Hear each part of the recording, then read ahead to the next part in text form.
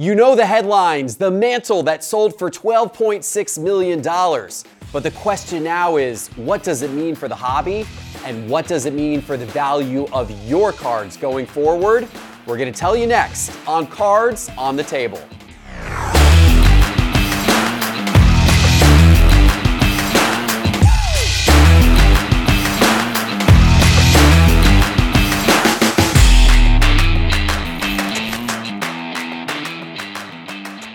Hello, sports card investors, and welcome back to Cards on the Table, our fast-paced talk show where we debate important issues across the world of sports cards. It's been a while since we've gotten together and done this because we took a little hiatus over the summer while I was out in LA covering the card scene out there, and then we had the National.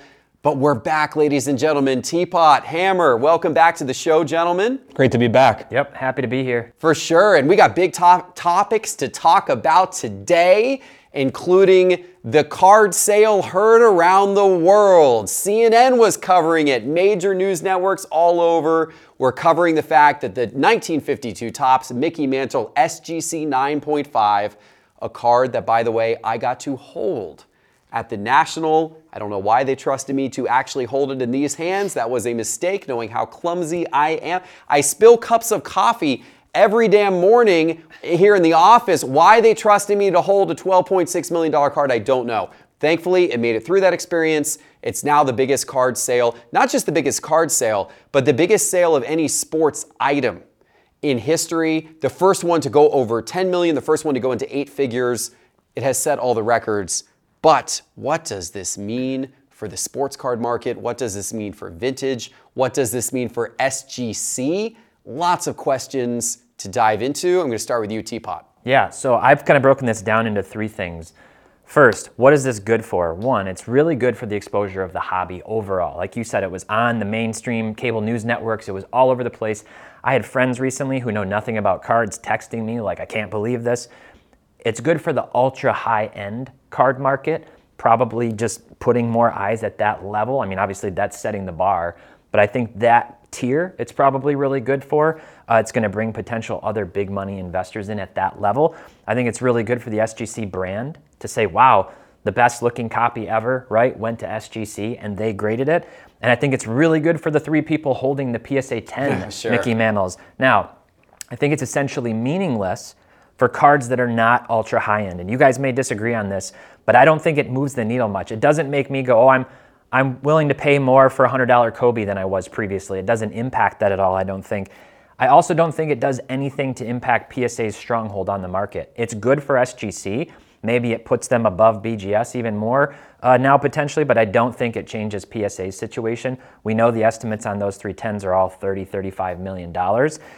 And then finally, this kind of stirred up some conversation around, will PSA introduce a 9.5 now that you have this spotlight on SGC? And I think the answer to that is still resoundingly no. Nat has said they're not going to do it, and I think the introduction of a PSA 9.5 would only lower their overall gem rate and actually be bad for their company brand overall. So that's kind of my thoughts wrapped up in a nutshell on the mantle. I totally agree. I hope that PSA does not introduce a 9.5. I think that would be disastrous to try to. I don't think they will. I don't even think that's a thing.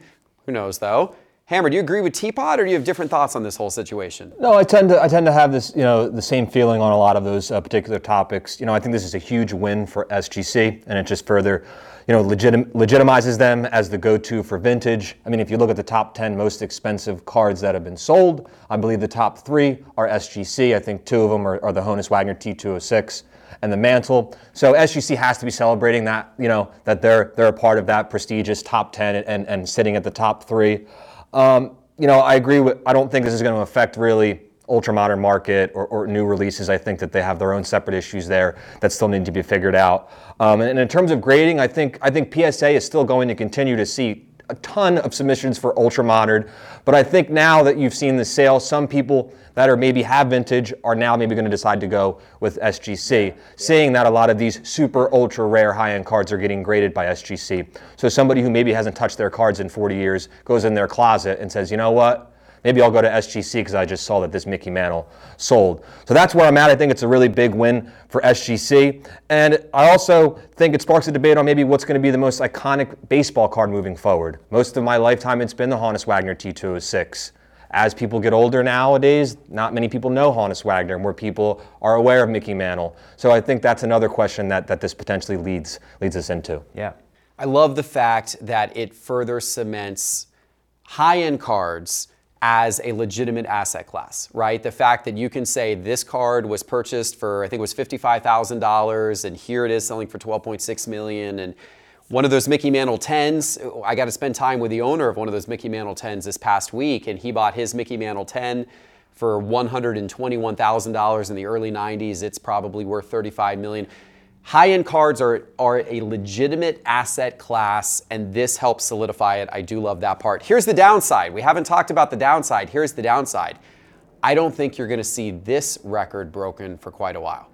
We've gone through this period in the hobby over the last few years where there was a new headline every couple of months about the all-time sales record being broken, pushed up and up and up. But I don't see what breaks this now until either a PSA 10 of this card goes on sale, which there's no plans for that to happen anytime soon, I don't believe, from any of the three owners, or maybe the highest grade of the Honus Wagner cards, but I don't think that one's coming on the market anytime either. So this record may sit here for the next 10 years, 20 years, who knows? Which is, that part's a little sad because I like the headlines, but at least we got a lot of headline buzz out of this one.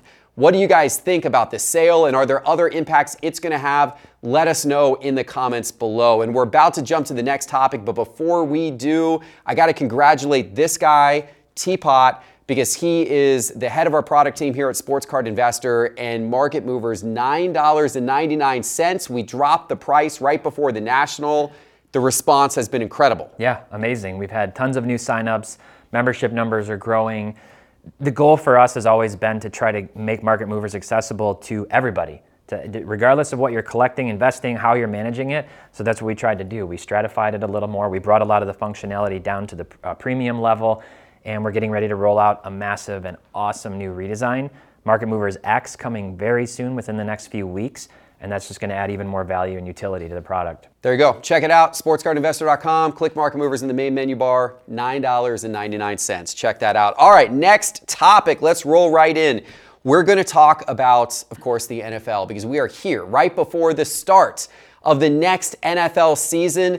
And I tell you what, I have never felt an off season with as much hype and interest and excitement around football cards as I feel like we have going into this season. Every card show I went to this summer, football was all the focus. It seemed like I saw more football cards.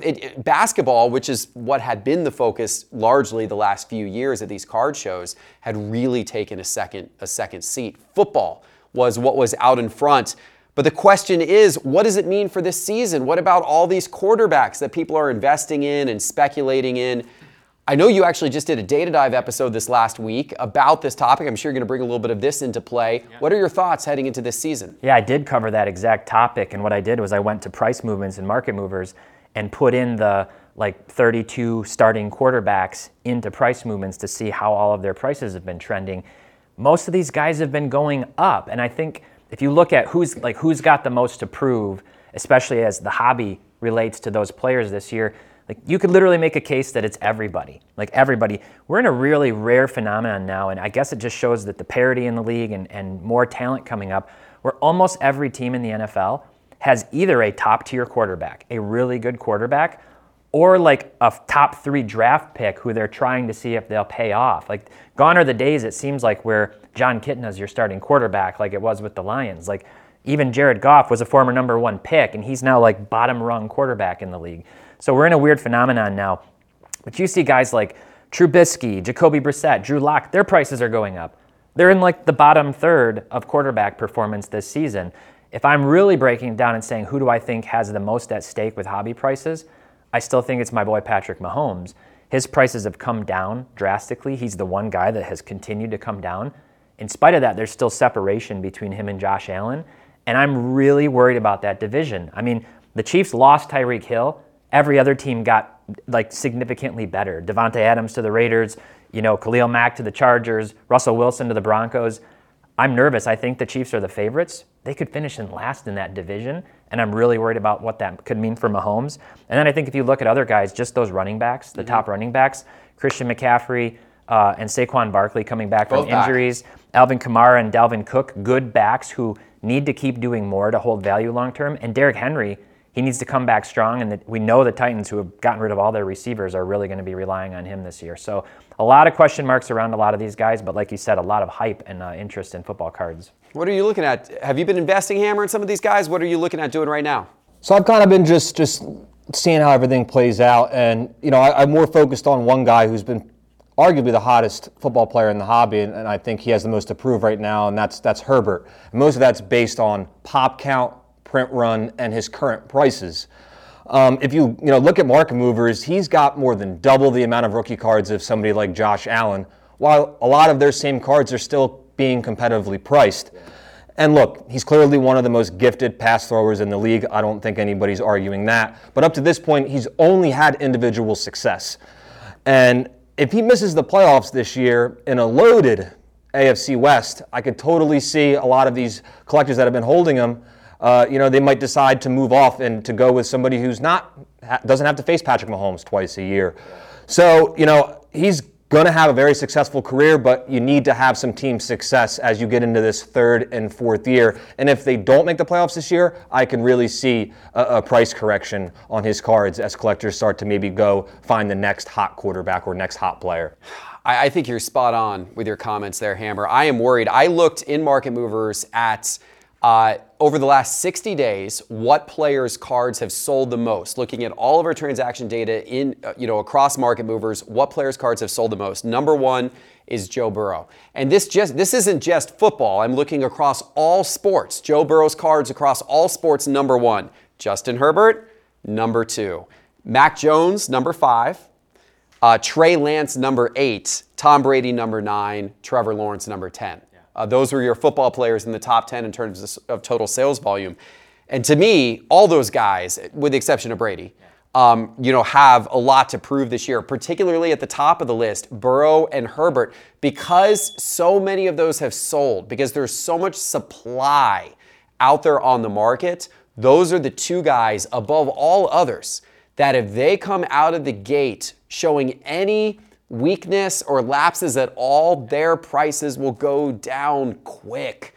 Both Burrow and Herbert, and Burrow's proven a little more than Herbert. I mean, Herbert hasn't even made the playoffs yet. Correct. Burrow at least had that magnificent playoff run last season, so he probably has slightly less to prove.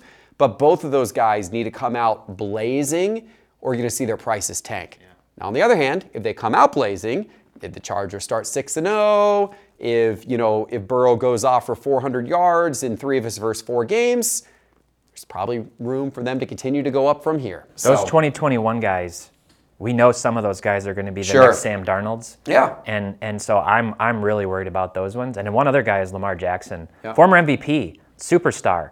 But the Ravens have got to do something this year, or his stuff's going down. It's already been going down a lot. It's already been going down a lot. All right. One more topic today to cover, guys. And first of all, let me give a shout out to Stand Up Displays, these nice display stands on our table. You can get your own display stands at standupdisplays.co. Promo code SCI for 10% off. All right, guys, it's our last topic. And normally these topics, we take suggestions from the audience. But since we haven't done this show in recent weeks, there was no way for the audience to give suggestions. But we're going to ask you right now, leave a suggestion in the comments for what topics you want us to cover next week during this show. So our own suggestion was that we talk about Major League Baseball. We talk about the fact that the playoffs are not far away, and there are some intriguing storylines as we head into the playoffs this year that may also help impact up card prices. You got players going for records. You got Trout back and healthy. You got some interesting things going on. Who's going to get the MVPs? All this type of stuff. What do you have your eye on the most, Hammer, as we go into the MLB playoffs? So this is probably the easiest answer that I can give you guys, and that's Pujols' chase to 700. It's been remarkable to see the second half that he's had. He's leading the league in home runs since August 14th, and has really been a key part of the Cardinals gaining first place, having a comfortable lead in the NL Central. He just hit his home run off of his 450th pitcher, which is now most all-time. So just, it's records palooza right now in terms of Pujols and this chase. And naturally, the card market has been keeping an eye. You've seen sales volume, you've seen price increases on all of his cards, whether it's his Topps Chrome or you're looking at his Donruss or his Upper Deck. So you're seeing sales volume increases and price increases across the board over the past 30 to 60 days. So, I think it's going to be interesting. He's 2 behind A-Rod as of right now. He's 20 behind Great Bambino. I think as long as, Mormel continues to put him in the lineup, I think he'll be able to get to 700. But the other thing I'm also keeping an eye on is, because this is his last season, is he currently is sitting at a lifetime batting average of .297. As a card collector and somebody who likes to collect long-term, I think it would be very poetic for Pujols to be able to finish his career with 700 home runs and a lifetime batting average of 300. But I think the moral of the story is Albert Pujols can really do anything in a St. Louis Cardinals uniform, because it's been unbelievable to see what he's done up to this point. Yeah, it's cool. It's definitely one of the cool stories for sure. So we're going to be watching him, and he may have the opportunity to be a hero come September and October as the playoff races go on, and that's only going to further the mania there. What a way to close out his career that would be. Yeah. What do you have your eye on? There's a handful of things, quick hitters I'll give you. Obviously, Aaron Judge, chasing Roger Maris, chasing 61. He's just smoking a home run every other day, it seems like. You mentioned Trout. People are like, is his career over? He comes back from injury and hits like 5 home runs since he's back. Just, he's doing Trout things just like you would expect. Julio Rodriguez, obviously, the rookie story of the year. Another young guy getting these massive long-term contracts. Before they really prove they can sustain and do this over and over again, Seattle, I got to give them credit, making moves, trying to lock up the guys like the Rays did with Wander Franco, and we saw it with Tatis. So they're trying to do that. The Padres made big moves. They went out and got Soto. And since then, the Dodgers have yawned, said not interested, not worried, and are chasing 116 wins at this point. They're slightly behind pace for that record. And then Corbin Carroll, who was the number 3 prospect, could have arguably been the number 1 prospect getting called up. He was absolutely tearing up the minor leagues. And he just came up for the Diamondbacks, is already out with like a couple of runs and some RBIs, having a really strong performance so far. So nice to see a guy that was highly touted come right in and start making an impact. So a lot of stuff that could impact card prices for sure. Yeah, a lot of stuff to focus on this postseason. That list that I had called up of the top selling cards over the last 60 days from Market Movers, I went down the list to see where our top baseball players were on there, right? So the number 1 baseball player over the last 60 days having sold is Shohei Ohtani. Now, you're not going to see him in the playoffs this year, sadly, nor will you see his teammate Mike Trout. I certainly hope we get to see him and Trout someday in the playoffs. It's unbelievable how the Angels have those guys. But change of ownership. Might be on different teams, too. Yeah, who knows? Who knows? But the next guy on the list was Aaron Judge. And you mentioned Aaron Judge already. I have my eye on him not just because of home run chase and that type of thing, but I have my eye on him because could this be the postseason when Aaron Judge shines in the playoffs? Could he lead the Yankees to the World Series? Could he actually potentially take home a ring, win World Series MVP? What would that do to Aaron Judge's card prices? Already fan favorite. He's already seen his cards go up a lot this season. What could postseason success add to that? That's going to be really interesting.